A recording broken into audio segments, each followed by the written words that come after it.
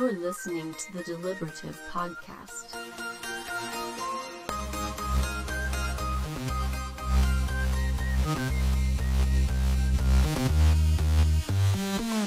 Welcome to the Deliberative, your weekly podcast all about Exalted.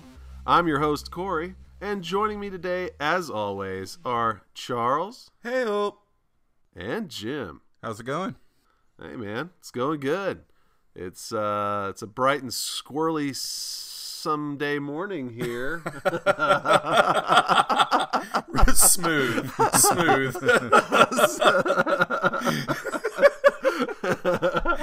As we are recording this.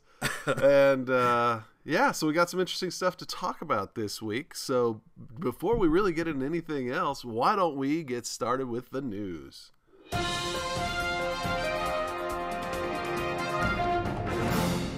Well, news this week. Very exciting, guys. A lot of stuff to talk about. So much. We have a brand new dev post from Onyx Path telling us about so much goodness coming down the pipe. Honestly, it was like we were drinking from the fire hose, honestly. A lot of good stuff coming. I love this level of exposure, honesty, openness, whatever you want to call it, from Onyx Path, telling us all of this new stuff, giving us stuff to look forward to. I think we've just needed this kind of a thing for so long. I mean, since 3rd edition really started, we needed somebody to like kind of pat us on the back and go, hey guys, we got a lot of books coming. And so we finally got that. So a lot of good stuff. I mean, I guess we just go through it and we can talk about some of this kind of stuff first. I mean, I guess probably everybody's most exciting thing, the Exigence book. This is a big deal. Yeah. So the title was revealed, Exigence Out of the Ashes.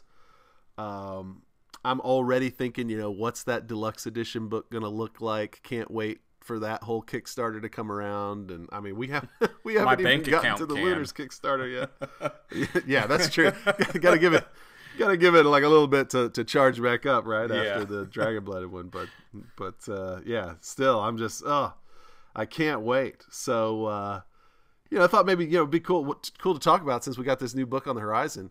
With Exigence being essentially kind of like custom made Exalts, and they even hinted in the post at not just having custom made Exalts based on like certain gods and spirits, kind of putting their essence into a person, but also even just creating your own brand new, category of Exalts. That this book would have, I guess, so many, so much instruction on custom creation that they'll just go the whole way and help let you create your own custom Exalted types, Jeez. Which I think makes sense because, you're already having so many, guidelines and whatnot there for custom creation. So just go the whole way and make this be the tool shop book, for like the whole game or whatever. But what kind of Exigence are you guys looking forward to creating? I mean, if you had the book right now, we were going to play an Exigence game right now.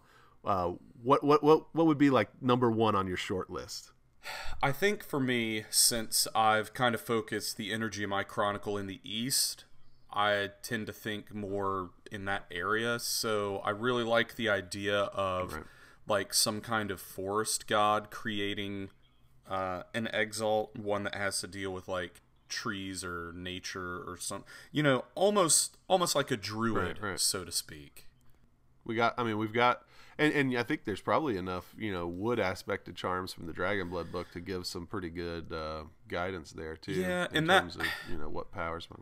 I was thinking about, you asked us this question the other day, and I was thinking about it, and the like tree Exalt was kind of the first one that came to mind. And I kind of worried that, I don't know, I feel like it's really easy to come up with these like elemental Exalts, but then I was like, well, that's just a Dragon Blood character. But I guess it's more like ramped up to the extreme.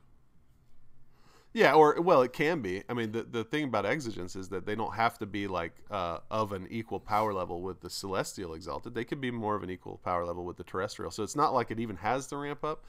But it does give you the ability to do some very unique things And I know some of the examples that they've given in the core book and other places or whatever of exigents, just kind of give them a smattering of interesting abilities. There's one, I'm trying to remember where it's at. I think it's probably in the antagonist chapter or whatever, about an exigent that essentially is like, blessed by the god of cities, and has all these interesting powers of persuasion and everything else while in a city.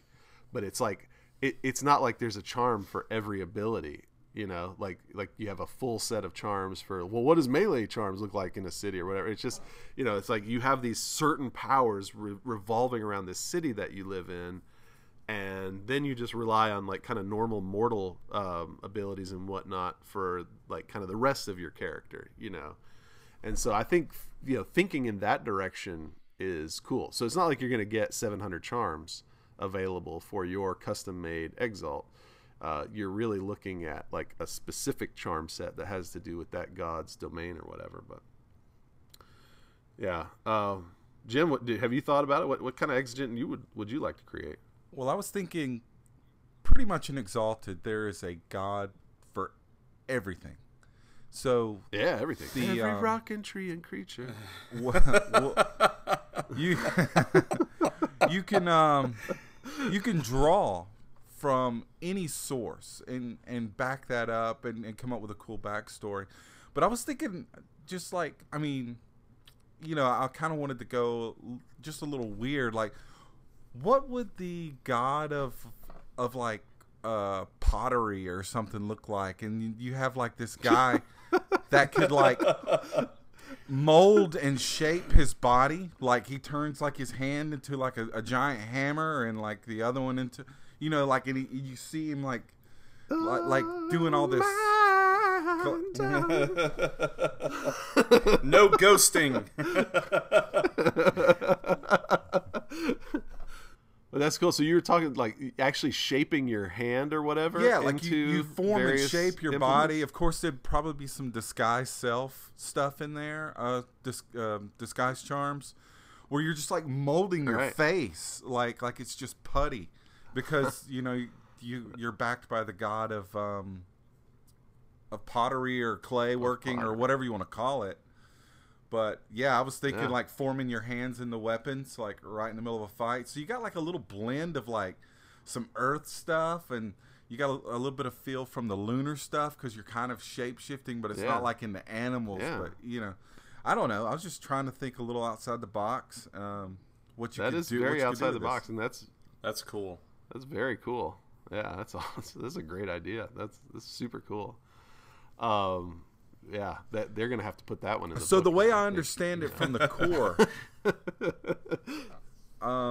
basically, it's still the unconquered sun that's kind of behind this. Like the lesser god petitions the unconquered sun. Yeah. Well, that was the example that was given in the core with the straw maiden. Yeah.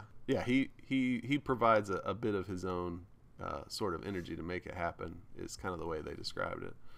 And but the lion's share of the power comes from the god itself, and it can even like completely wipe out that god. So I think that was sort of the straw maiden Janus example too, was that that field spirit or whatever just completely gave himself up to be put into this girl so that she could defend the fields or whatnot. So yeah, he was basically like, I'm dead either way, so my last act is as a god is to save the town that worshipped me.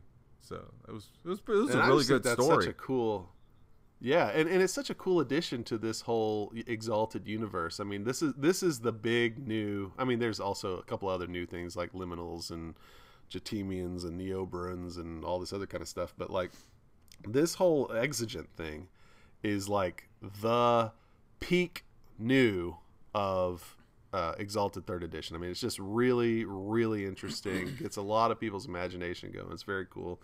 My own sort of idea of what I would like to do is it's kind of similar to Charles, because it's based on games that I've run or whatever. And right now on our deepwild.com forum, we are gearing back up to play our Caldera game, which was set in the West on the Isle of Abalone. and it all has to do with the volcano and the god of the volcano, Hamoji, which, as I read through the 3rd edition core, that was like my favorite chunk of the settings chapter. I loved this idea of this volcano that has like wild inspired eruptions. So it might erupt one day and feathers go flying everywhere, or it might erupt with music, or some just like absolutely insane kind of thing. And so I thought, it'd be cool if Hamoji raised up an exigent, that has like some what you would consider like normal volcano powers, some things to do with lava and earthquaking and like, energy and whatnot, but then like twist it all with this, like just this little touch of insanity, that would be so cool. Like sometimes you mean to shoot lava at somebody and it comes out as like chickens or something, I mean, like, I just think something like that could be really cool. I mean, of course you don't want to overdo the silliness, but yeah, I would definitely think Hamoji first if I was going to make an exigent right now. Well, that's super cool. Lots of neat stuff there. That book has got to be just awesome, and I can't wait to see it. Can't wait to do the Kickstarter. Can't wait to just go nuts with all of this stuff. So another book that they mentioned that I thought I just can't wait is Across the 8 Directions, which is a new setting book that's going to detail all the various locations, or lots of them, lots and lots and lots of locations within creation. Places that we already are familiar with, places that we just learned about in 3rd edition core, like probably Abalone and Hamoji, and places that actually, I take that back. Abalone and Hamoji are in 2nd edition because I used that a lot when I was preparing the game that we're playing. So that's not new. Bad storyteller. Yeah,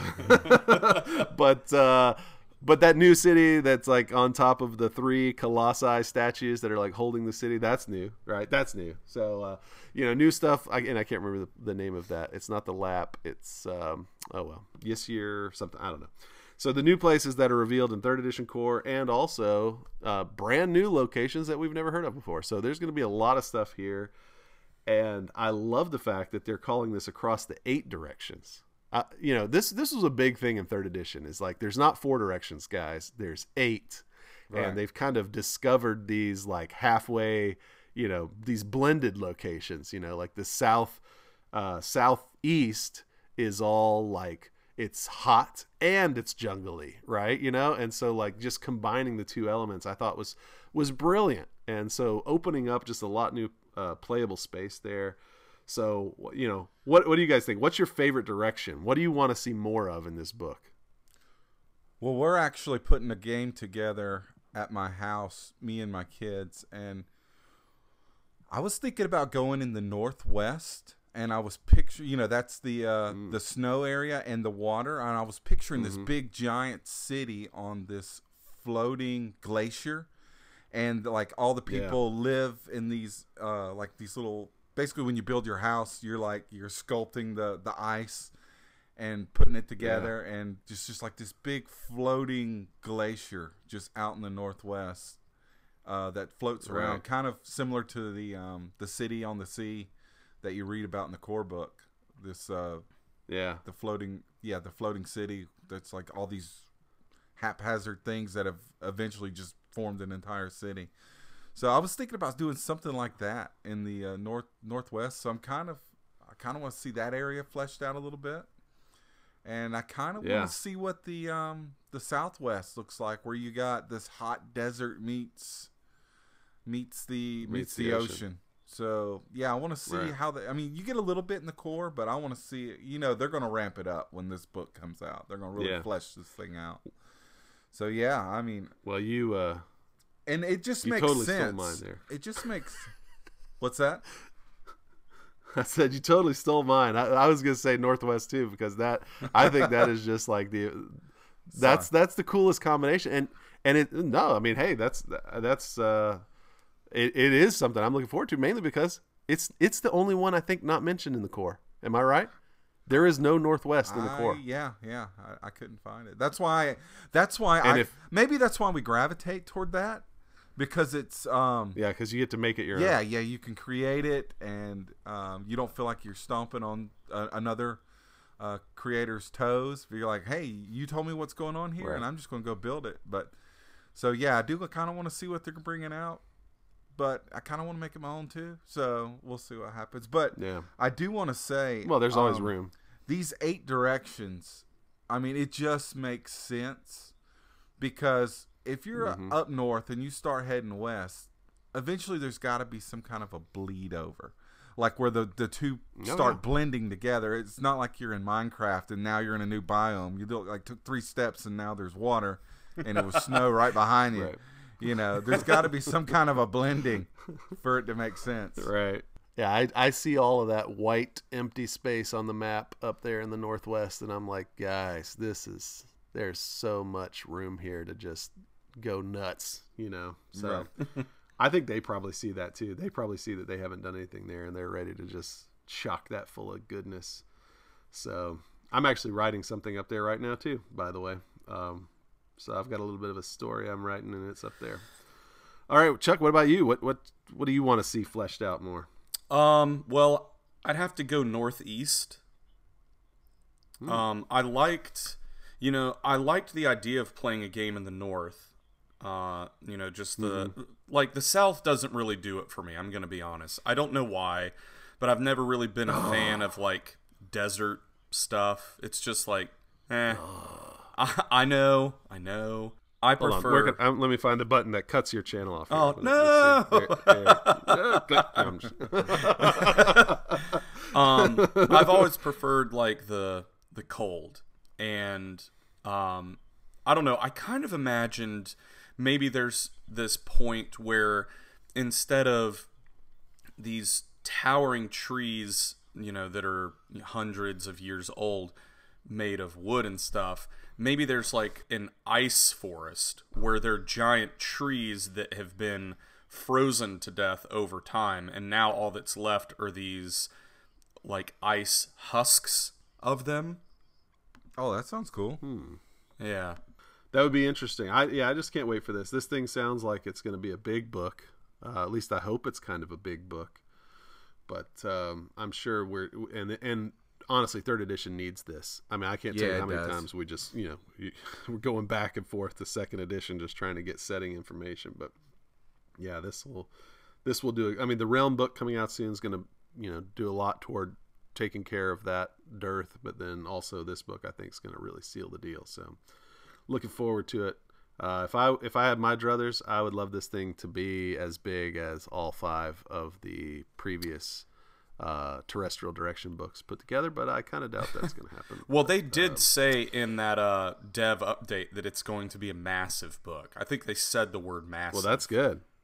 Massive is good, like if you make it like Dark Era's size big, like that would, like, I'm thrilled, dude. I'll read a big book. Give it to me. I want big books more than little books. Let's go. They said this will be a hefty volume. Yeah, well, It better be hefty. I want hefty. Okay. All right. So rounding out the dev post, they talked about some new stuff to do with Lunars. Just kind of gave a little bit of an update about what they're working on there, and some of the new kind of content that they're going to be putting in. One of the things that they mentioned, I mean, they talked about kind of updating everybody on where these various important characters are from the sort of meta plot or whatever. I don't care as much about that, but they did say that they're putting in a new Protean keyword for lunar shape-shifting and whatnot, and the way they described Protean was it grants you upgraded effects while in certain animal forms. So that sounds interesting. I know we had gift charms and fury charms in 2nd edition that the gift seemed like it worked sort of similar. Whenever you transformed into Deadly Beastman transformation, you got to like immediately add all of these gift charms. You could like activate them at that time, kind of the way that martial arts form charms activate like in certain situations or whatever. So you go into Deadly Beastman transformation, then boom, you just immediately like click, click, click, click, turn on all these gift charms. Yeah. So it sounds like Protean is maybe doing something similar, but when you shape shift into an animal, and they'll probably still bring back the Fury thing because it just it puts that's like a connection there between werewolf and whatnot. But that's cool because if I remember right, there wasn't. there wasn't a whole lot of mechanical incentive to turn into just a straight up animal in Lunars. You know, like you're other than you can fly if you're a well, bird, yeah. I know that, or but if what I you're a mean is cockroach. like you had your human form, which you could interact with the majority of the world, and then you had your deadly beastman form, which was what you fought in. Had a ton of stuff. Yeah. But it seemed like the animal part, while that was cool, I'm not saying it was useless, it just seemed most times the least useful of the three. So it would be cool to see something that's like, oh man, I don't want to turn into Deadly Beast Man. I just want to turn into a Deadly Beast and like really play up just the straight animal side. And what I'm thinking of just now as you're saying that, because you're reminding me of the fact that like in the core book, because I was just reading this here fairly recently, in the antagonist chapter, if you go look at the animals section of the antagonist chapter, it has this very interesting statement there about these upgraded abilities and how normal animals can kind of learn these, they're essentially like charm-like abilities as they mature and as you train them and whatnot. And then if you look at each animal entry, there's like these special moves that the animal can do, and I think that that's what they're talking about there. I mean, I've read this several times. I'm trying to figure out, you know, if I get a wolf, does the wolf automatically know how to do this, like, you know, crazy bite thing, or is that the thing you're talking about? That's the upgraded ability that I have to train them to, you know, like where is the line drawn? And I think that that's a little unclear, or at least to me it is. And I've tried to read this several times, but with the Protean, you know, just seeing this kind of new focus they have on charm-like effects everywhere in the game. Seems like they're literally everywhere, you know, with evocations and, you know, whatever. Like there's like charm-like effects everywhere. And so giving like a hawk, you know, like 2 or 3 new charm-like abilities is super cool. I mean, that's just really awesome. Yeah. So I hope that that's what they're doing there, and that's gonna be really cool. But other than the Protean, you know, they talked about upgraded, you know, like a better than ever charm set. Woo! And then they talked about, you know, shape-shifting being made cooler than ever. What would make lunar shape-shifting even cooler in 3rd edition? Those of us who have like made characters as lunars, thought about playing a game as lunars and whatnot, like what would make it even better than it is? Okay, we talked about having the animals have new abilities. Is there anything else? I'm going to be honest, Corey. Lunars, after the announcement of the book, has become that movie that I don't want to watch the previews to, because I don't want to spoil it. I'm reading this thing and I'm like, no, la la la la la, you know, like putting my fingers in my ears as I'm reading it, but it's still coming through. But I don't even want to guess at what I mean. I was really shocked with the what they did with the Dragon Blood. Some of the changes they made. Right. Yeah. That, man, I don't want to speculate because I don't want to Star Wars it, you know, go in with higher expectations than they can deliver. So I just want to read it as is. But I do like that they're going to provide it. I mean, they mentioned that they're going to provide us with like a lot more animal stats and stuff. Yeah. So we know what we're working with. That's good. And of course, we're always going to get some more martial arts charms and or more the styles. Yeah, we're getting Centipede and the swaying grass dance. So, among others. I mean, I'm sure that they're going to have at least, you know, 5, 6, 7, 8, something like that. But well, see, I read the swaying grass dance style, and I have to take back everything I was thinking in my head about Charles's peacock style. I'm like, hey, he's kind of right in line with these guys with his martial arts style, because who would think of the swaying grass dance? I'm thinking like this hula girl, you know, like using some social charms to kind of enchant you and everything. So, if wearing a grass skirt, you may activate swaying grass dance style form for free. Yeah. Some guy sitting at his desk that's drawing this up, like, wait till you see it, idiots! Wait till you see it. Well, I mean, if there's anything half as cool as White Veil style in the Dragon Blooded book, I'm gonna be just insanely excited, because That I've been reading that a lot this week, the White Veil. Well, And, oh my goodness, that is the coolest thing ever. It's always the off-the-wall martial arts that have like these really cool effects you would never think of. Because when you think of martial arts, you're like, punch, kick. But then it's like, you can like do all this crazy stuff, and you're like, man, I would have never thought about putting that in a martial arts, but I'm going to use it. But to be honest, you talk about off-the-wall martial arts styles. We have not yet seen the off-the-wall martial arts styles. Because if you're familiar at all with martial arts in Exalted, you know that sitting at the top of the martial arts food chain are these sidereal martial arts styles. Oh, yeah. Where, like, they break reality and like do insane things, right? And so we have not yet seen a 3rd edition sidereal martial art. We don't even know how that's going to work, because there used to be like 3 circles of martial art styles. You had your kind of your terrestrial styles, which were weaker than your celestial styles, and then you had the sidereal styles sitting at the top that were just only sidereals could do them, and some solars who had been trained to like the heights of their essence or whatever. But like now with the mastery system and the terrestrial keyword and all that kind of stuff, I'm not sure how they're going to implement this sidereal martial art, but I am very interested to see. So one of these days we're going to get it, and it's going to blow our minds and probably break the game, but still. Looking forward to it. But yeah, I don't know, think about lunar shapeshifting. One of the things that I was kind of interesting to me, we talked last week about the new releases in the 100 Devils Night Parade, which for some reason I kept calling 1,000 Devils Night Parade. But the 100 Devils Night Parade and the Adversaries of the Righteous, we talked about those new releases last week. And I said I wanted to go back and read some of the earlier ones that they had put out. So I went back and got the, what's her name here? Eska of the 7 Blades, the Hunter of Heroes, which is a lunar adversary in the Adversaries of the Righteous. And she, just from looking at her, doesn't look like a lunar. She is a lunar, but she don't look like a lunar. Yeah. And part of that is she's got this weird thing called a hybrid body transformation. Well, you complained about the sidereal about being vanilla, and here they give you a lunar that is out of the box, and you're freaking out about it. I'm not freaking out, man. I'm geeking out about it. I think that this is super cool. So already, here we have an example of a lunar, and it doesn't look very lunarish. She's got 6 arms, like some kind of Shiva thing.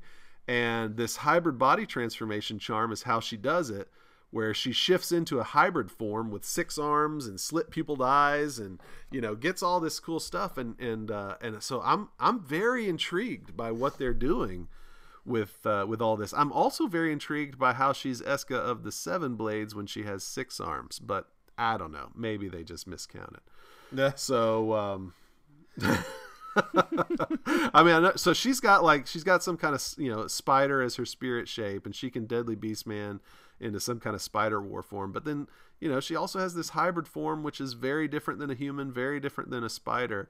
And I'm thinking that's given us an interesting look into what may be possible with lunars in the future. And so I'm super stoked for this new Lunars book. Cannot wait for any of this. As I said before, give me a time machine. We're going to the future. We're going to get these books and bring them back. I remember when in one of our first episodes we were talking about the Lunars book, and I was very meh about it. But the more... Oh, yeah. No, you were exactly meh. Yeah. You literally said you were sub-meh. Yeah. But the more we talk about it, the more excited I'm getting for it. If you would have read the 2nd edition Lunars book, you would have been excited. Well, I read some of it. That's some good stuff, man. Yeah, but you got to dive in. You know how Exalted is. You've got to dive in. Each of those books are like 400 pages long. They're so isn't it glorious? Can't wait until they're... I want them to be 600 pages long, 700 pages long. Yeah. But, yeah, good stuff. Awesome. Yeah, next time you're on Facebook, you can say, man, I could be reading an Exalted book right now instead of watching Dancing Cats. It wore tap shoes, okay? I can't emphasize that enough. I could literally be playing a dancing cat in tap shoes in a hybrid war form. A kung fu kitty. Oh man. Oh yeah, man. Yeah. So anyway, thanks devs for putting that news out there. Thanks for giving us something to salivate let's over.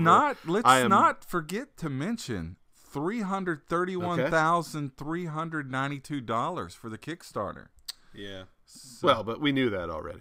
yeah, but it's at the top of the post, and we started at the bottom, worked our way up. So seemed like the appropriate place For to land. completeness sake, yeah.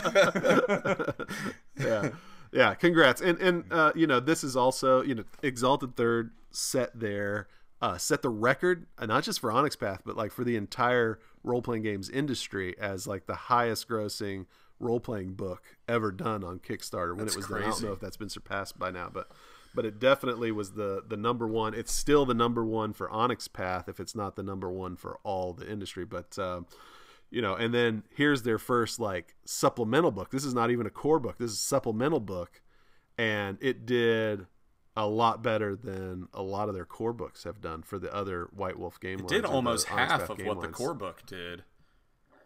Yeah. So, I mean, that is a huge deal. I think that shows that, first of all, Exalted deserves to have a lot of development and writing talent assigned to it. We need to get these things out because people are sitting there chomping at the bit, wanting more and more and more of this game.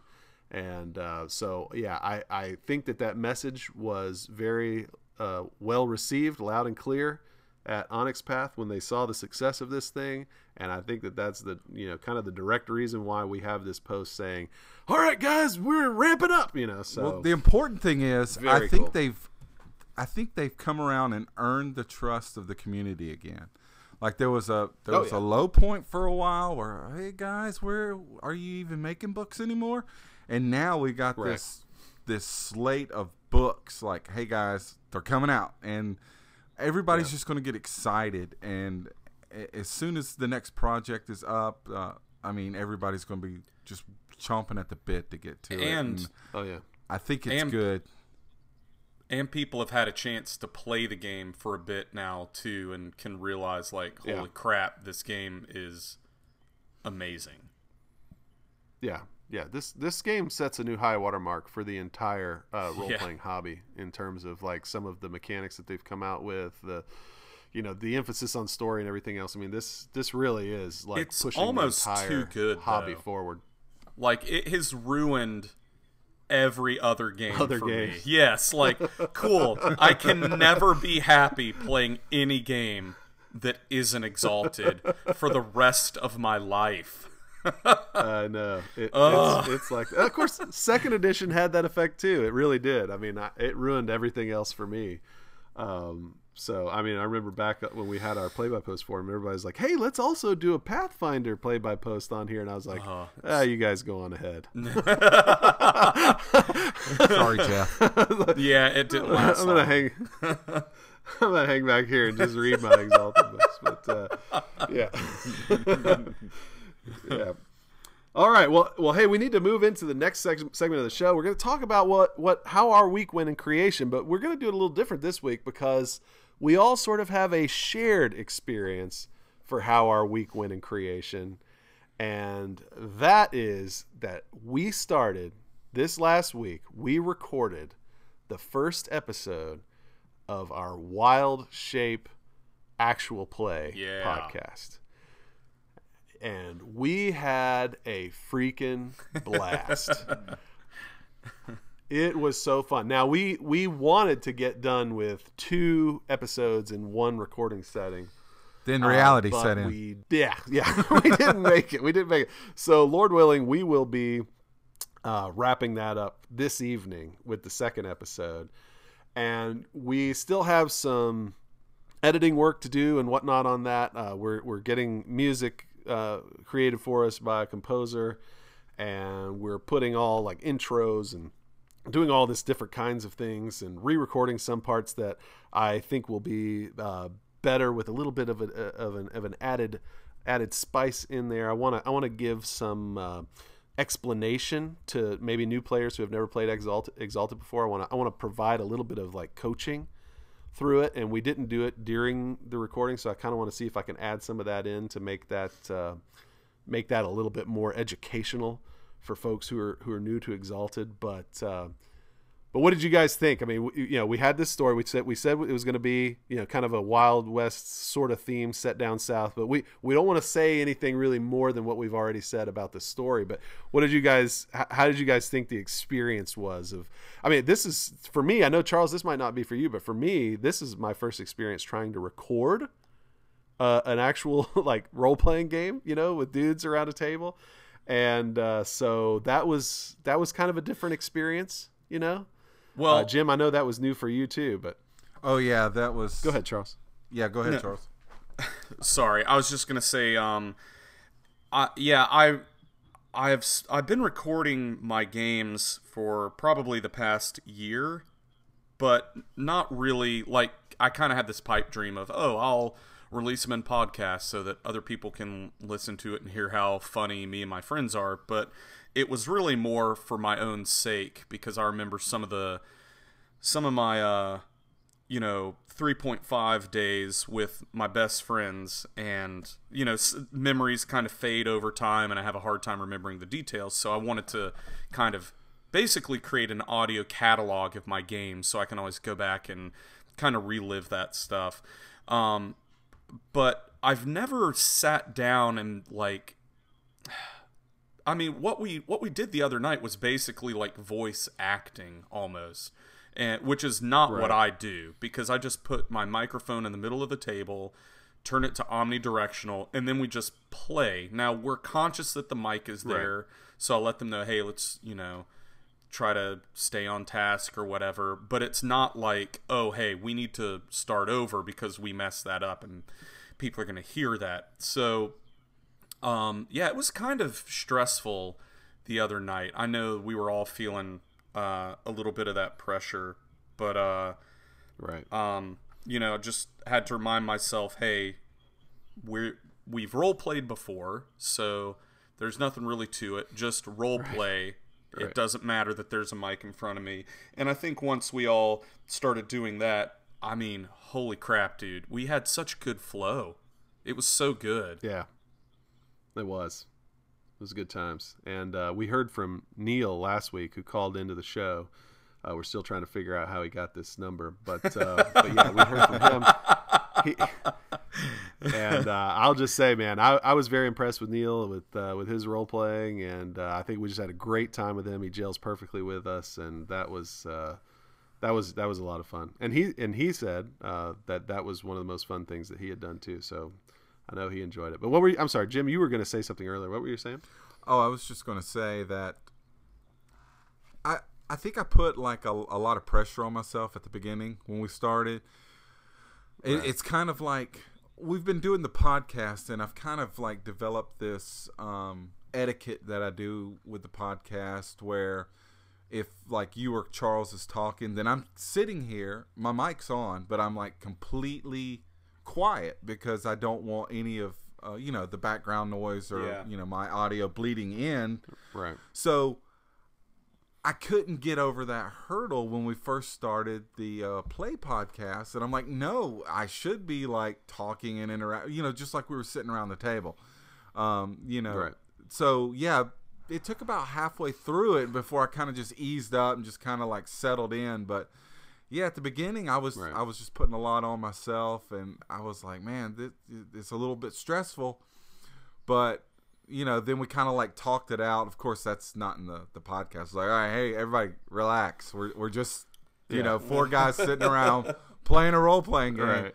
And then, then it got a lot better, and then I really enjoyed the game, and I'm so looking forward to like finishing it. Oh yeah, so I want to see what happens. We're gonna have a blast. So yeah, you get. Yeah. I'm not even going to say anything. I'm not going to give it away. But it's driving me crazy that I can't talk about it right now. In particular, but we did have a blast. Oh yeah, we did. We did. Yeah. It was good. Oh yeah, there it is. You just got that, Corey.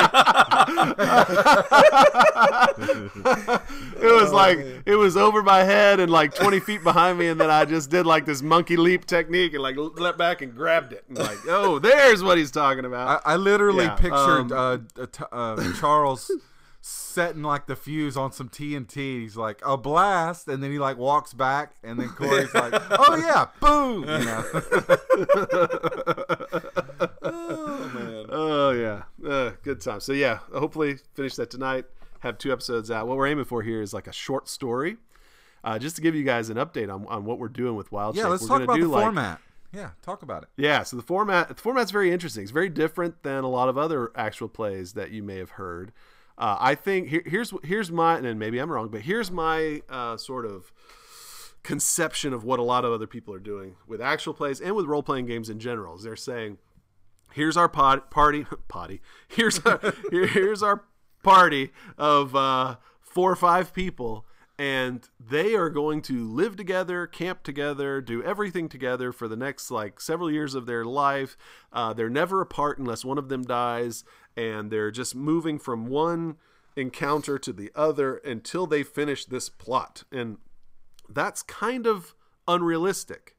In the real world, people get together for, something that they do, and then they go home to their families, and things happen, and then they try to get together again, but this time, dude over here can't show up, so, hey, we invited this guy to come along, and so like a real story involves like characters returning to life, and then, new groups forming and whatnot. And so what we want to do with Wild Shape is we want to have a story where it can be told in short chunks. So in this case, with episode 1 is actually, I say episode 1, it's really like story 1, right? Is this Trouble in a Pair of Dice, as we mentioned before, and it's going to be 2 episodes long. So like kind of 2 hours of game time, 2 hours of story. So split into the 2 episodes. And then after that one is done, we'll do another one with another short story with a different storyteller, with new character, with at least 1 or 2 new characters, because now the person who played, the person who's going to storytell the second episode or the second adventure or whatever, his character's not going to be there, right? So a new character from, made by the previous storyteller that didn't have a character in the first one, in this case, is going to come alongside. Yeah, in this case, I'll be a player in the second one. Somebody else will be storytelling. That person's character will be out, and it won't take place like maybe immediately after the events of the first one, but will be kind of like, linked. All right, well, we've had a chance to think about that. Yeah, it'll be linked big time. We've had a chance to think about this. I think something needs to be done. Let's get together and let's go do this thing. And then that's that short story. And then we kind of reevaluate again, change up storyteller again, think about the cast again, and come back and do another one, right? And so it's like these punctuated stories, and lots of opportunity for downtime in between. So if you've got like training you need to do to, if you're wanting to take your martial arts from 3 to 4, you need to, say that your character was training with a master, or crafting or whatever else, like you've got plenty of downtime to put all of that stuff. And so our characters will be actually developing pretty quickly. It also gives us the opportunity to have like a guest player. Exactly. It's almost like Pathfinder Society. If you're used to that, the way everybody can just sit down at a one-shot game, get it done, and then go back to life, and then like later show up at a different friendly local game store, sit down with a different group of people, play a Pathfinder Society scenario that is different than the one you played last time. But it's like these like small things. Your character's story continues between all these different games, even though you're surrounded by different people. So it's like, it's kind of a way of doing, it's more in depth than a Pathfinder Society thing, of course, because we're tying in more characters together and whatnot. But yeah, a lot of one shots strung together into a giant plot arc. You got that excitement. Like, let's say we're in episode 4, and then a character from episode, I'm using the word episodes again, just like you, but a character from story 1 makes an appearance again. You haven't seen him in 2 and 3, but then you see him again in 4. Like, oh, I remember that guy. What's he been up to? And he can kind of like, I think it'd be really cool. So I didn't really yeah. put two and two together that we would be making potentially a handful of characters each and then kind of floating them in and out. But I mean that makes total sense. It also allows us to play more variety and not get bored with, Yeah. like, oh man, I'm still just the air aspect sorcerer that I have been for the past 4 years because he just won't die, Yeah. So new characters based on the needs of the moment. I mean, we want to connect it all together so that it's not just a whole bunch of randomly, non-associated stories. But like, if you want to create a new character for this story because you think this would be perfect, we're moving to this town and this guy who's from that town is going to join us or whatever. Yeah, perfect. Make a new character. Let's do it. So, but it needs to make sense with why the other characters aren't there. I mean, tying all that together will be an interesting kind of endeavor. But yeah, so look forward to seeing Wild Shape pretty soon. Like I said, we're getting a few of the last minute editing, production things lined up to get that set up because we want this thing to be high quality right off the bat and be just like a really cool thing for you to listen to. So we'll get that set up and then you should be seeing those come out pretty soon. We'll put them on the same stream with the Deliberative, and eventually as we get more and more episodes, we may break them off into a separate podcast just called Wild Shape, but for right now we're going to stick them in the Deliberative thing. So anyway, and I wanted to say one thing before we get into some of our discussion about Deep Wild. So Deep Wild is our play-by-post forum site for Exalted games that we have. It's at deepwild.com, and we have had a couple of listeners wanting to come join the site, and I think that's great. You're welcome to join. The way that everybody's been doing it is going to fivepulls.com, using the contact form there and sending a message to me so that I can give you the special key to get into the registration process, because we have at one time we had something like 100, 200 bots a day trying to register for the forum. And the only way that I could just stop that was by putting something up that a bot just could not get through. So if you want to join, contact us through the contact us form on fivepulls.com. and I will send you the way to get in. But I will warn you though, if you come, introduce yourself. We're super friendly people. Love to have you. Love to talk to you. Love to get to know you. Love to play games with you. But we only have one game spooling up right now. It's called Caldera. We started it a year ago. Then we kind of let it kind of falter, and then now we're trying to get it going again. And it's essentially it's full. We've got all the players. We've done all the preludes. We started the first chapter. I mean, there's no room for kind of new players to come along. All of our old players want to continue in that game. Everybody's been like, yeah, I'm in. So there's not a game for you to just immediately jump in as a player. So if you want to come join that, just know we're gonna have to build a little bit more momentum to get another game started. And maybe if you come with a friend. You and a friend come, you say, hey, we want to start a game. Throw up a thread in the brainstorming or recruitment forum and get people involved, and I think that would be great. But just needed to put that warning out there because I think some people think they're just going to come and immediately jump into something, and there's not anything really much available for you in that regard right now. But you can come make that happen. So please do if that's what you want to do. Yeah, it just got resurrected a few weeks ago. So yeah, he's still a week and a half ago. Yeah, I mean, well, it's coming back to life. We're having to warm up its flesh. It's still got its -2 level penalty for. Yeah, it's making a corpse run.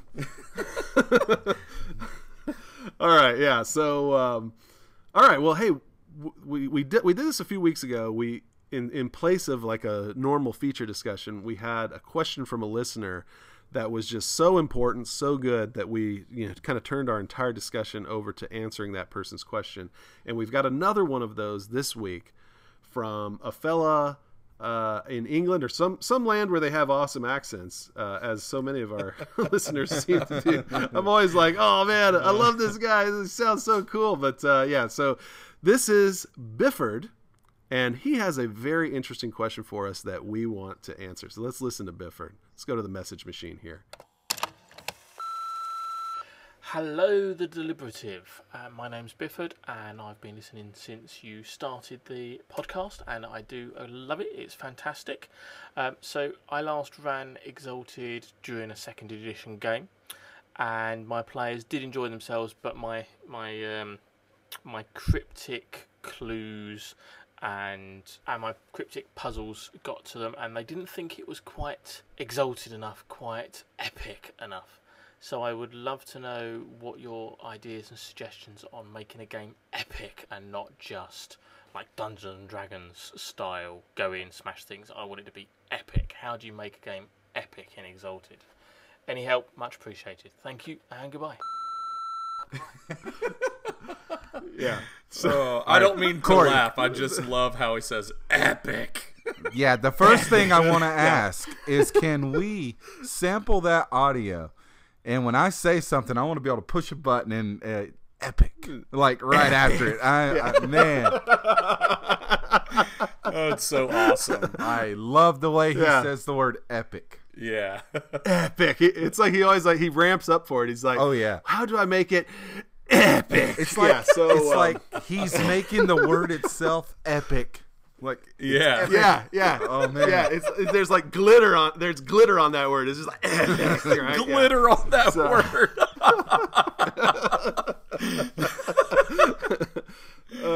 Yeah. So, how do you bring the epicosity to Exalted? And I think this is such a good question, because that is the essence of the difference between Exalted and all other games. And we've talked about that before, back when we talked about, how much better Exalted is and why you should give it a try and all this kind of stuff, is the fact that... Which the you totally difference should between if you Dungeons haven't and yet, Dragons- by the way. Yeah, absolutely. But the difference between like Dungeons and Dragons, Pathfinder, whatever floats your boat, the other games out there, and Exalted is like this massive, glittering epic, right? That you add in there. And so if you're playing Exalted and you're missing the epic, you're missing the game, right? And so Bifford's question is perfect and perfectly applicable to, just how we run this game. So how do we make epic stories? How do you ensure that your game is not going to be simply a dungeon crawl or, one of these just kind of like mundane stories that, we're used to in Pathfinder and Dungeons and Dragons? Not to say those games are boring at all, not to say that there's not excitement at all, not to say that there's not action, and not even to say that there's not epicosity in some way, shape, or form, but Exalted really should be more. It should be over the top. And so how do we do that? So I'll start. I want us all to kind of to weigh in on this, but let me just start with maybe an unexpected example or an unexpected piece of advice. And that is, this is going to sound weird, especially since we're talking about epic, but stop trying to overly challenge your players.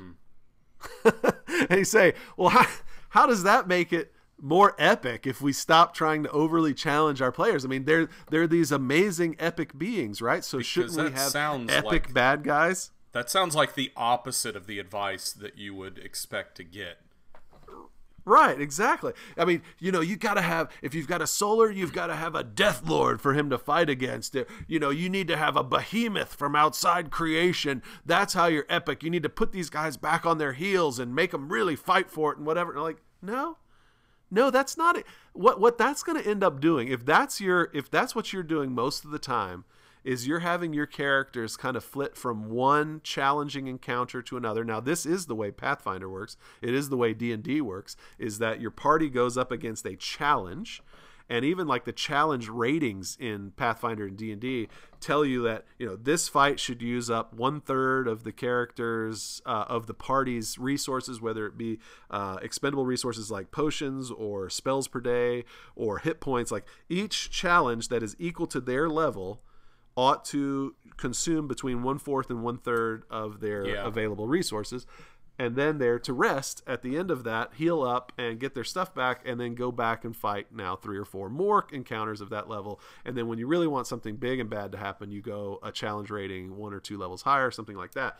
And what that feels like is, that feels like we're always winning by the skin of our teeth. And we're in a little over our heads, we're having to really be heroes and reach down, dig deep, and come back with the courage that it takes to face these incredible odds, right? Like that's kind of the story of Pathfinder. But that's not epic. I mean, that's good. That's a good story, but that's not epic. That's a story about normal people slowly becoming heroes.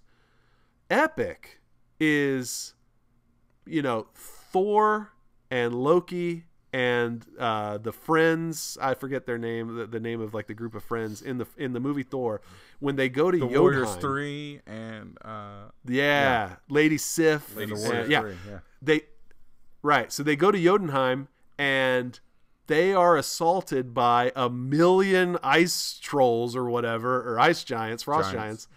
And they kill them like they are tearing through toy soldiers. And they're smiling the whole time. And they are just slaughtering these guys. That's epic. Those guys are solar exalts, okay? I mean, they are destroying people. So here's my advice. Stop trying to overly challenge your players. Don't make so many enemies that rival them. You want some. Those are going to be like the big bad guys of the story. But remember that you're never quite as awesome as you are when you're tearing through 1,000 mere mortals at a time, okay? And let your players feel that. Let them just shred folks. You know, Charles was talking about his first, after the hand waving of the actual first game that didn't happen. He was talking about the game whose name shall not be mentioned. That's right.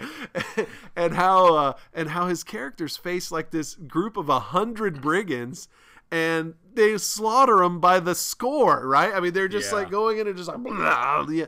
That's epic, people. That's epic. Or the fact that, like, in all of, I think we've mentioned before, in all of our Exalted play-by-post games, not a single player character has ever taken a single level of damage on a health tracker.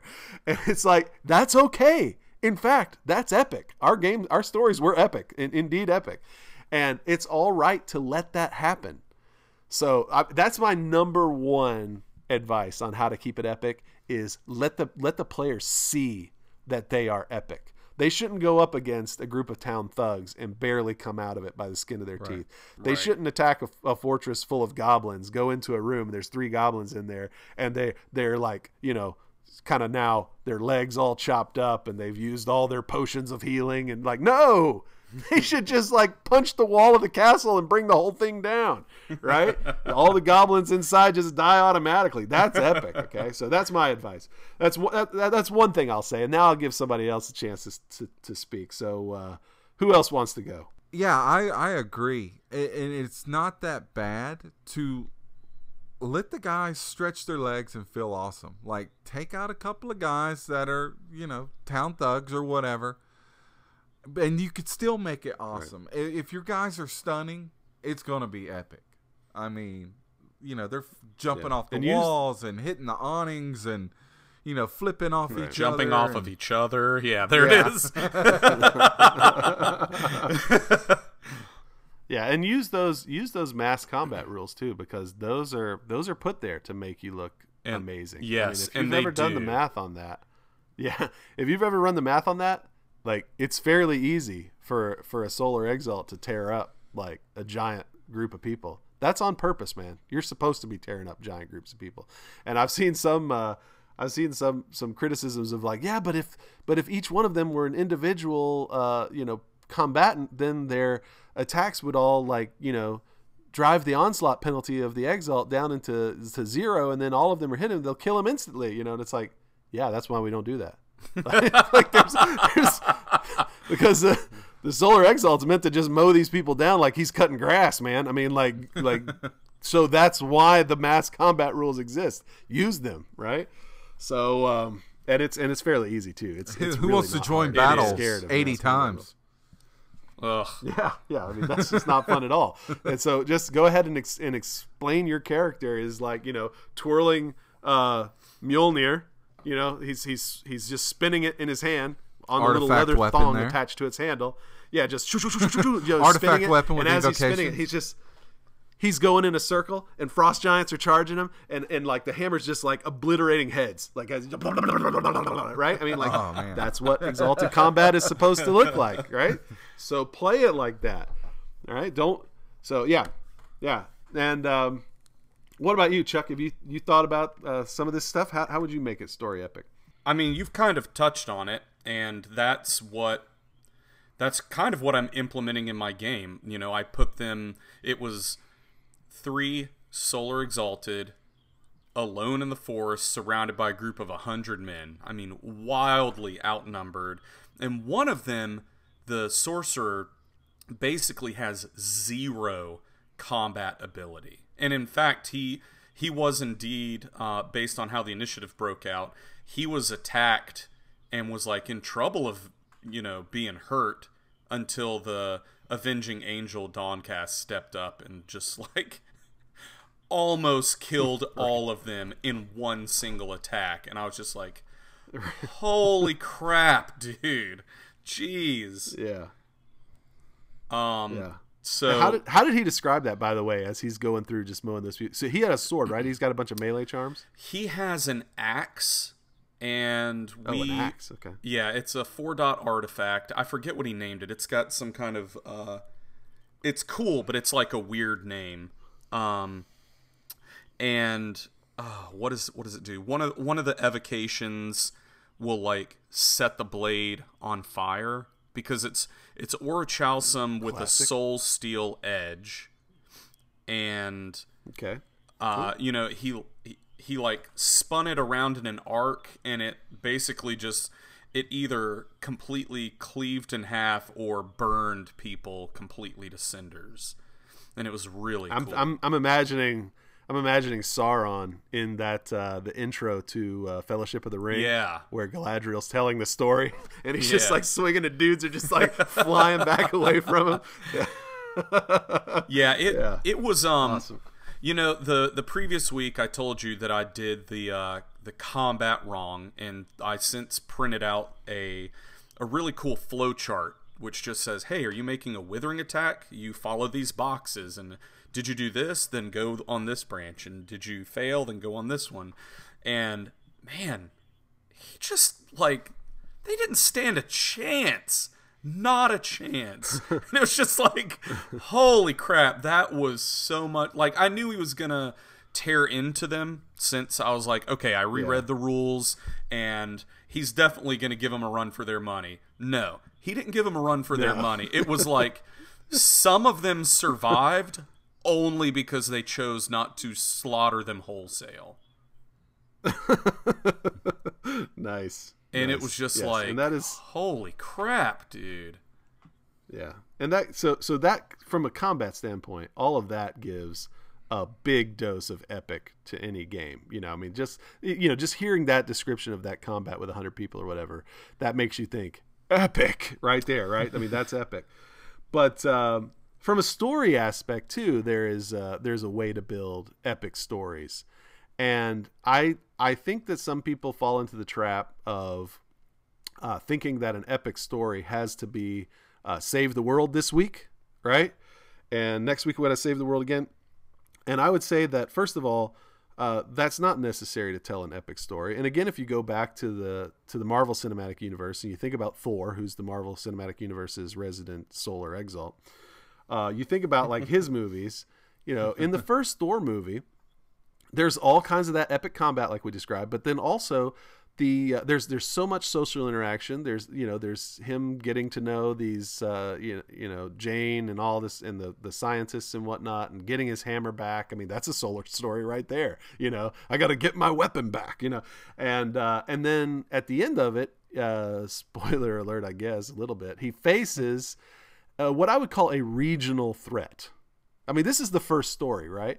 So he faces it's a big threat, right? This destroyer thing is like coming to this small Texas town, and he is wrecking stuff. And that's another thing I would say, let the bad guys, the big bad guys, wreck stuff. Mm-hmm. You know how like Solars are messing people up wholesale.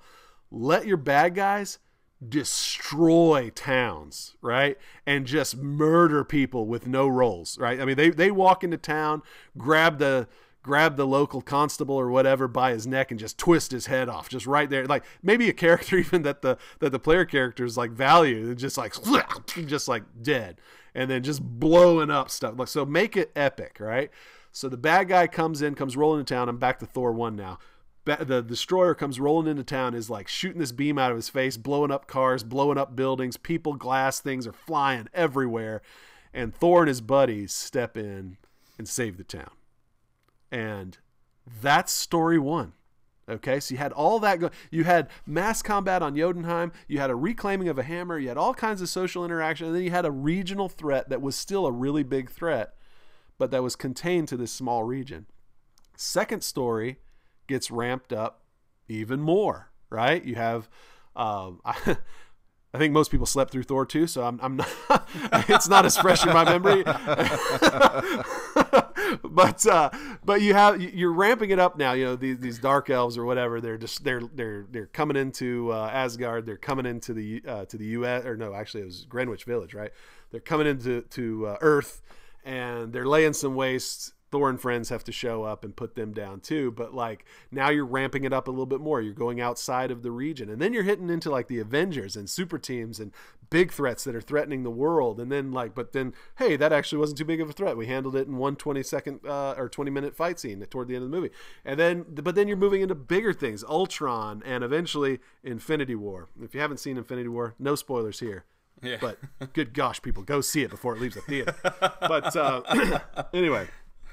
It's the most epic movie of our time. You want to know epic? Go watch that. This episode brought to you by Marvel Comics. And Marvel Studios, more likely. Yeah. But yeah. So, but think that way, okay? Use those movies and things that we love as a guideline for how to ramp your story up and be epic. And notice that nothing about the Thor movies involved a dungeon crawl, right? Right. I mean, there was lots of content there. No dungeon crawl. Dungeon crawl immediately takes the epic out. The word crawl's there for a reason. You're crawling through the story. Yeah, exactly. So I was a little disappointed. I think when I first was reading through Exalted, and I was going, oh, there's no like maps of castles and stuff. Oh, they just kind of turn locations into like, you know, theater of the mind or whatever. Dude, that's not a downside. It's not a downside at all. Oh yeah. The locations are the star in a Pathfinder game or a Dungeons and Dragons game. That cool sunken citadel, you know, that D&D 3.0 adventure, that was the star. The characters aren't the star of that story. That sunken citadel is the star of that story, right? Right. That's not the case in Exalted. Your characters are the star of the story. No, Meepo. Meepo. Poor L-Star. Oh yeah, he was eaten by some sort of roper, right? Yeah. Anyway, but yeah, so don't make the locations the star. Make the characters the star, right? And when the bad guys show up, make them the star too. And just, you know, it's all about the epic personalities, not the epic locations. I do have a comment to make on location though, Corey. Okay. Okay, good. Yeah, balance me out, because I don't mean to be like extreme in my views about locations. I'm going to give you a taste of your own medicine here. Okay. Where do epic stories take place? In epic locations, right? Yeah, they do. They absolutely, like Jotunheim. When I was doing Vampire on the play-by on the play-by-post. Now, this was something you taught me, and it really helps. I was trying to figure out, like, hey, I want to put like a map of this insane asylum up. And you're like, nah, just get a picture of it. And I was like, what do you mean just get a picture of it? No, just get a picture of it and look at it and describe what you see. I'm like, what are you talking about? I want a map. And you're like, no. Map's going to kill it. It's going to destroy it.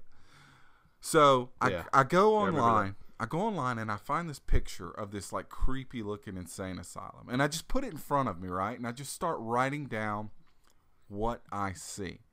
And I'm like, okay, there's a dimly lit doorway. There's a broken gate. And then I start like listing what I'm looking at. And then I start, okay, if I'm standing here, what actually is going on? Well, the wind's blowing. The gate's swinging, leaving a creaking sound. And as you start writing that, you look down and you're like, man, I have just completely got 3 paragraphs to set this scene up as soon as the guys walk up. And I just looked at it because I just found a picture and it helped me visualize. And then I put myself in that picture, and like, what are the sights? What are the sounds? What are the smells? What's going on? And if you can do that in just have like every good location that you're planning on taking the characters to, find an image online, and before you prep, just look at that image, and you're like, well, there's this crazy looking tree. And you're like, well, what's that crazy looking tree doing? What if I put like 3 Beastmen up there, like selling their wares out of this crazy looking tree thing, and you just start building the scene, and it comes alive. And then when you describe this to your players, they're like, man, it's like I'm there. Like, it feels real. Not just like, all right, you walk outside the tavern. What do you want to do? It's like, no, don't do that. It's like, you walk up to the dusty tavern. The doors are swinging. You can hear a noise from inside from a local card game, and there's a wagon that passed by, almost bumps into you because the half blind man carrying his cantaloupes didn't see you, and like whoa, I'm there. I am there. Yeah. So it feels really good point. Really, good point. If you can it's just little visual aids for yourself that help you build the story for your characters. So locations, they're not the central thing, but if you bring them to life, it'll just bolster the creativity of your players. Oh, absolutely, and every little detail you give just builds that scene in the character's mind too, which helps them to know what to stunt off of when they're actually when they're playing, and instead of just having to jump off Jansen's back. Yeah. No, I'm just teasing. One thing really I wanted to that, build on, when you talked about that last scene in Texas where Thor fights the guy, the Destroyer. So I listened to this email when you forwarded it to me. I listened to it earlier in the week, and I was like, what is the most epic fight scene that I've seen? And I always keep going back to this. I think I've mentioned it to both you guys before. The Justice League Unlimited, where the Justice League is fighting Darkseid. And, he's pretty much handling Superman. And you're like, man, he's strong as Superman. Well, what's going on? And then, Wonder Woman and Batman, they kind of jump in to try to save Superman. And he just kind of, knocks... Batman's he's a man, but so he just knocks him across. He's like, when you ever going to learn that you can't take me? You're just a man. And then Superman starts his, what has been referred to on the internet as the world of cardboard speech. So watch this scene on YouTube. I mean, they just have this sliced scene out, but the whole episode's pretty good. But Superman, in reference to Batman, he's speaking the dark side, and the whole time he's punching this guy down. Okay, 5 seconds ago, Darkseid was just laying waste to Superman, and now all of a sudden Superman's got that second win, and you're like, whoa, where'd that come from?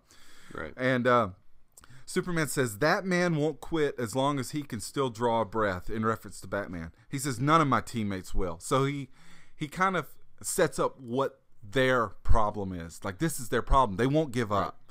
And then he says, I've got a different problem.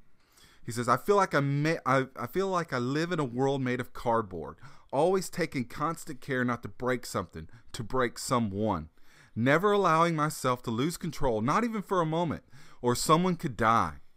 But you can take it, can't you, big man? What we have here is a rare opportunity for me to cut loose and show you just how powerful I really am.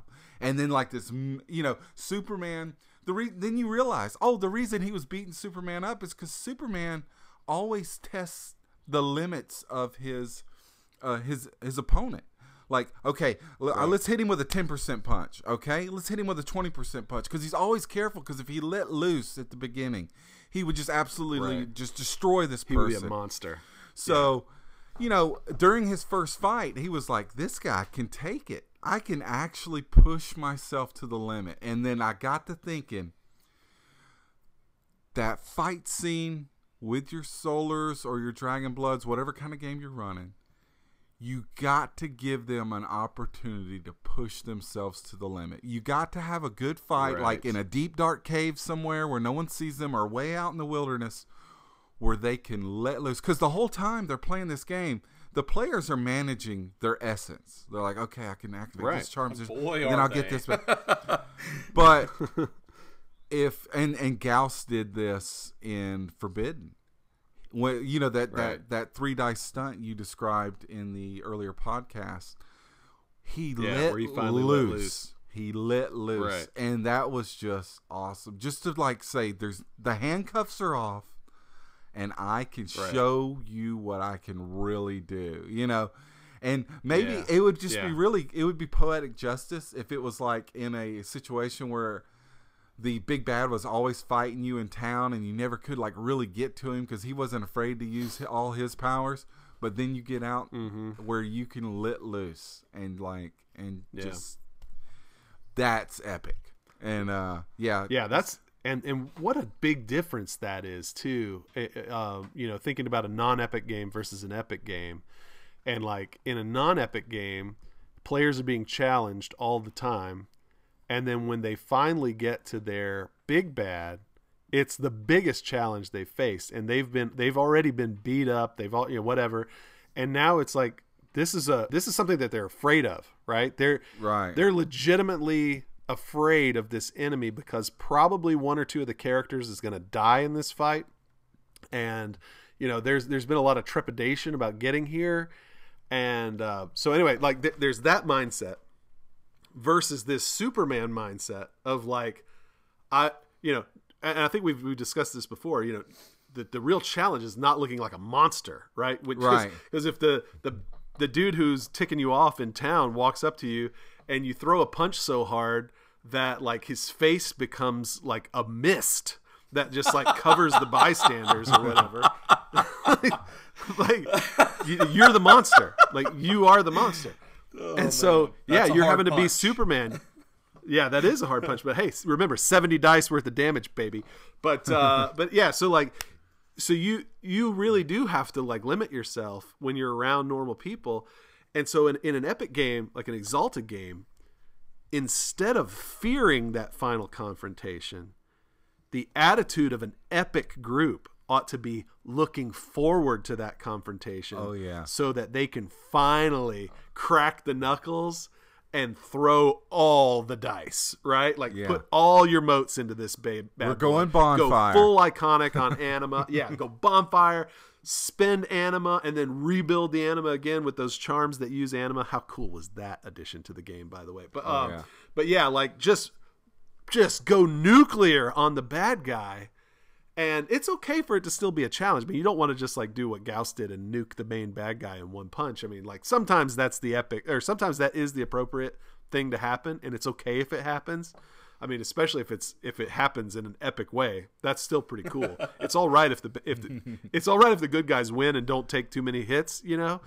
But I mean, it can be challenging too. Let them be challenged, but like make sure the players understand that this is not something to be afraid of as an epic group. This is something to really crack your knuckles and go in.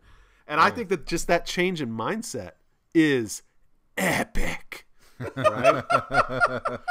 So, yeah. And what a great example, Jim. Thanks for bringing that World Made of Cardboard speech, because that is just brilliant. I mean, my knee gut is like, I'm sorry, DC stuff doesn't belong here. But then, I mean, it was actually good. So Justice League was the best stuff ever. They thought they were going to get canceled, so in season 2 they threw everything they could into story, and like made like every episode was really epic. Season 2, and they're like, "Hey guys, we're going to renew you," and they're like, "Well, we just put all our best ideas in that one season. We just blew the wad right there." Yeah, yeah, that's interesting. Yeah, and another thing I'd say about Epic is, and this is something that Charles kind of hit on when he was talking about that first game that he hand waved away, is that don't give your players too much freedom and leave the story to them.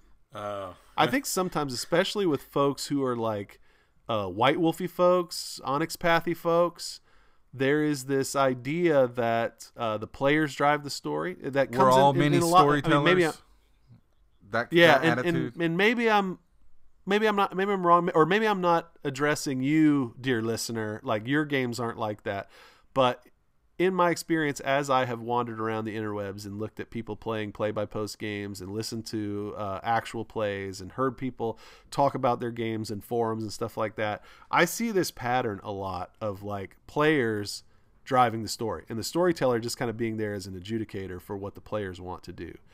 And while I understand that there are some merits to that, I will say that good books don't just write themselves.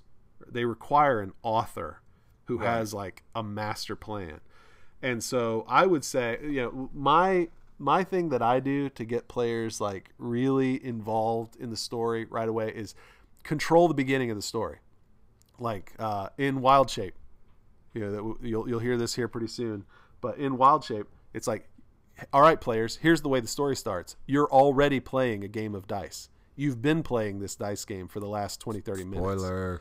And now a new stranger walks into the room, right? And so like you don't have a choice of like, all of those things about my player would have done this. Well, here's what your player already did. He decided to play this dice game. Now you got to figure out why he's here, right? And now that you're here, Don't kill me with my character. things are going to happen. But that's the way we set up the game. It's like, okay, you're going to be playing this dice game, so come up with a good reason for why you're there, because I'm going to ask, that's going to be a part of the story. And so put them in the story, and just make it like a ride from that point on. And with our Dragon Blooded game that we did, I gave the characters essentially a boss. They were these secret agents, so to speak, working for Kadal Labak Omegar, who is sort of a high up dude in the Lidal family, Dragon Blooded Dynasty, Scarlet Dynasty, and he has specific things that he wants his son and this other group of people that he's put together to accomplish. And so he's given them, they had the arsenal background at 4 dots each. So he gave them all power armor, the armor of the Immaculate Dragons. And they were then sent out as this like super team to accomplish things that he had for them. And slowly over the course of the story, they're losing trust in the guy who's sending them on these missions. And then they begin to make decisions about whether or not they want to obey, and that allows the story to evolve into something more epic also. But at least at the beginning of the story, control the environment, put your characters in a story where they're already they're forced to act epically. I can't wait to do this to you, Corey. I'm gonna write this. This is good stuff. I'm gonna write this. You're down. in my story now, son. Yeah, that's right. Hey, do it, man. Do it. I'll respect that. That's the way I do it. So yeah, do it. Historically, no. He fights I think everything sometimes you make him do. Well, I think a lot of times in the past, what's happened is when we've played games where you've been the storyteller and I've been a player, what happens is like somebody goes, "Hey, let's do a Lunar's game," and I'm like, "Lunar's game, awesome! I'll start making a character immediately." And then I like come back. All right, here's the cool character I've got. And you're like, wait. I wanted to tell this story, like this or whatever, or like we're gonna play a vampire game, and I'm like, "Cool, vampire! Let me go make the character real quick." So like, yeah, throw the guidelines up at the beginning. Give me a pool to work in, like here's where you're supposed to be in this zone, right? And then I should be a little bit more. Yeah, the announcement will be, "Hey, we're playing a looters game. Slow down. Let me tell you the rules." Well, yeah. You've already assigned your primary abilities, and you're working on your excellencies over there. No, I'm already done with the character sheet, and I'm drawing the picture on the back. That's where I'm at. Yeah. So So I would say that don't just set the characters. I think like what Charles did with his story is like, all right, guys, here you are. You're standing outside this town. What do you want to do? Right. That is exactly what I did, and that is the worst thing you can do. It was terrible. Right. There's just letting the characters stumble into epic things going on. It's just not going to happen. Right? They're going to go to the store. They're going to go to the tavern. It's going to take an author creator creator to help that Yeah. epic stuff come along. That's why, I mentioned, and I kind of wish I wouldn't have mentioned it on air or whatever a couple of weeks ago when I talked about starting a story in a caravan, like where you're in this, and it's like it's running away, like the horses are charging, 'Cause you things are lost the bumping and caravan flying, and you're idea, just trying. didn't Yeah, so now I can't use that, right? but yeah, I mean, like you think about something that is an epic start to a story, right? I mean, it's just like, all right, guys, first game. Here's what's happening. You were taking this caravan across the wilderness or whatever, and for some reason it just started going crazy. And now here you've got to. And so right off the bat, your characters have to start using their abilities to like bring everything under control, figure out what's causing this, fight whatever's causing this. And you're in the middle of an epic story from the first second that it starts. Right. So start your games like that. Keep them on that track, and don't let it just devolve into, well, I don't know, what do you guys want to do this time? Don't do that. Be the author. Right.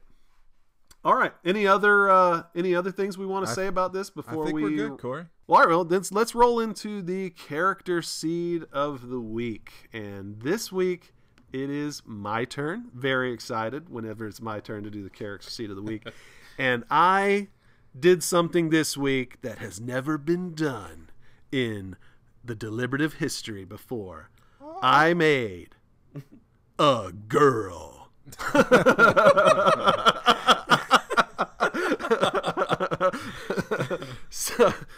So yeah, my character this is a solar, and the concept, now here's an interesting concept for you. I wrote this concept down and I was like, boom, I love this already. Concept is fugitive wife. Okay. So let that one settle. So here's the seed. You were the third trophy wife of a powerful noble. You attended all the state functions, took care of his needs, and even bore him children. And for a few years, you lived the perfect life of a princess. But then his attention was caught by another pretty young face, and you realized that your time was short. Rather than let that pig end your life on account of his lust, as you had since learned that he did with the two women before you, you decided to escape while there was still time. You took what wealth you could smuggle out with you, got yourself far away from there, and learned how to take care of yourself. The unconquered sun blessed you in these efforts with the priceless gift of exaltation. And now you are hunted on account of that also, but you've already learned how to evade your captors and put an end to those who get too close. So that sounds cool. This idea of it's cool, right? So this idea of this woman who was just this like kind of like pampered trophy wife who then becomes a total bad mamma jamma as she just gets out of that situation and learns to take care of herself. And so my sample character that we'll put up on the website fivepoles.com, her name is Kalo, the Widow Hopeful, and what she is a supernal socialize. Right. Oh, so like, wow. I just thought, that'd be cool to have socialize as your supernal ability. And so I started looking through those charms. Oh my goodness, man. If you haven't read through the socialize charm tree, it is really freaking cool. Yeah. I mean, there's so many neat things there. I mean, she can just blend in automatically to any culture. She can get things out of people, talk to them, put them at ease and all this kind of stuff. And so I was looking at those charms. And I'm like, okay, so she needs some way to be a bad mamma jamma. So like, I'm looking through martial arts styles and cool weapons that might be used by somebody who's subversive or whatever. And I find White Veil in the Dragon Blooded book. Yeah. White Veil is a martial art that is like, you're at a dinner party and you're subtly, secretly, super quickly attacking people that don't know you're attacking them. And like, you're poisoning them. And the form weapons are like a garrote, right? So you you got like your piano wire, and you just like you're just like chatting somebody up, sipping champagne, and the next moment you're like killing them in the closet with a razor wire, and you do all of this while dressed in your party finery. You're like the ultimate assassin, and so she flees. So my sample character, she's from Jim, because that's where our story is being set now in Wild Shape, and so I'm thinking about Jim. So she was like the third wife of the current despot of Jim, and so she leaves there, takes a bunch of the jewels. Of course, Jim, famous for all of its precious stones and whatnot. She takes a lot of this wealth, travels north, under disguise and whatever, to Chiaroscuro, where she, she's kind of on the street, but she's maybe she loses a lot of her money, but she eventually gets in with some folks who train her how to be an assassin and start giving her some of these marks, right? So she gets to go out and kill some of these men who are pigs, just like her own husband. And each time she does, she feels a little more satisfied, like she's getting revenge for what he was planning to do to her. And the whole time, she's planning to go back to Jim and kill that man. That's why I call her the widow hopeful, right? She wants to be a widow, and she wants to get her children back. I mean, you think about that as a motivation for a mom. You know? Wow. Like, I was this like little, squeaky mouse girl, and now I'm going to come back and kill you and take what's mine, right? And so, but do it all in your finery, like in nice dresses and at parties and stuff like that. So she's an Eclipse cast, and I kind of thought, because she feels like her marriage vows and whatnot were violated by this guy, the ability to sanctify oaths and vows and things like that would be like a super important thing to her. Just ensuring that when somebody says that they're going to do something, that they do it. Oh, that's right. Chatting sweet. with the Chuckster. That is really cool. Yeah, so that's my character seed. I'll put her up there. I'm using Zoe Kravitz as the picture for her, nice like Gem princess or whatever, and to be honest, the reason I even thought of Zoe Kravitz is because she's kind of in that role in Mad Max Fury Road, right? She is that kind of runaway princess, and so I was like, oh, cool. Let me find a cool picture of Zoe Kravitz and put her up as the picture for the sample character. So, yep. Character seed, Fugitive Wife. Go check it out at 5polls.com as soon as we get that up here very shortly. So she's in Jim. She was born in Jim and lives in Charuscara. No, she actually. No, she was actually the way I've got the story written. She was from like a desert tribe or something that was, and she and a bunch of other people were captured by desert raiders, and she was sold into slavery in Jim as a child. Grew up as a household maid and cook and that kind of thing, and then when she got old enough, she was beautiful, and so the despot, this person that she worked for was close to the despot. He sees her and is like, I want to purchase her freedom and make her my wife. And so, yeah, that's kind of how she got into that situation. So she was a slave. We could maybe slave to princess. Could maybe see this character in Wild Shape. Well, yeah, maybe. I mean, that's I wanted to make something set down, somebody in that area so that it could possibly happen. However, I'm not sure I want to play a whole game doing woman voice. Yeah.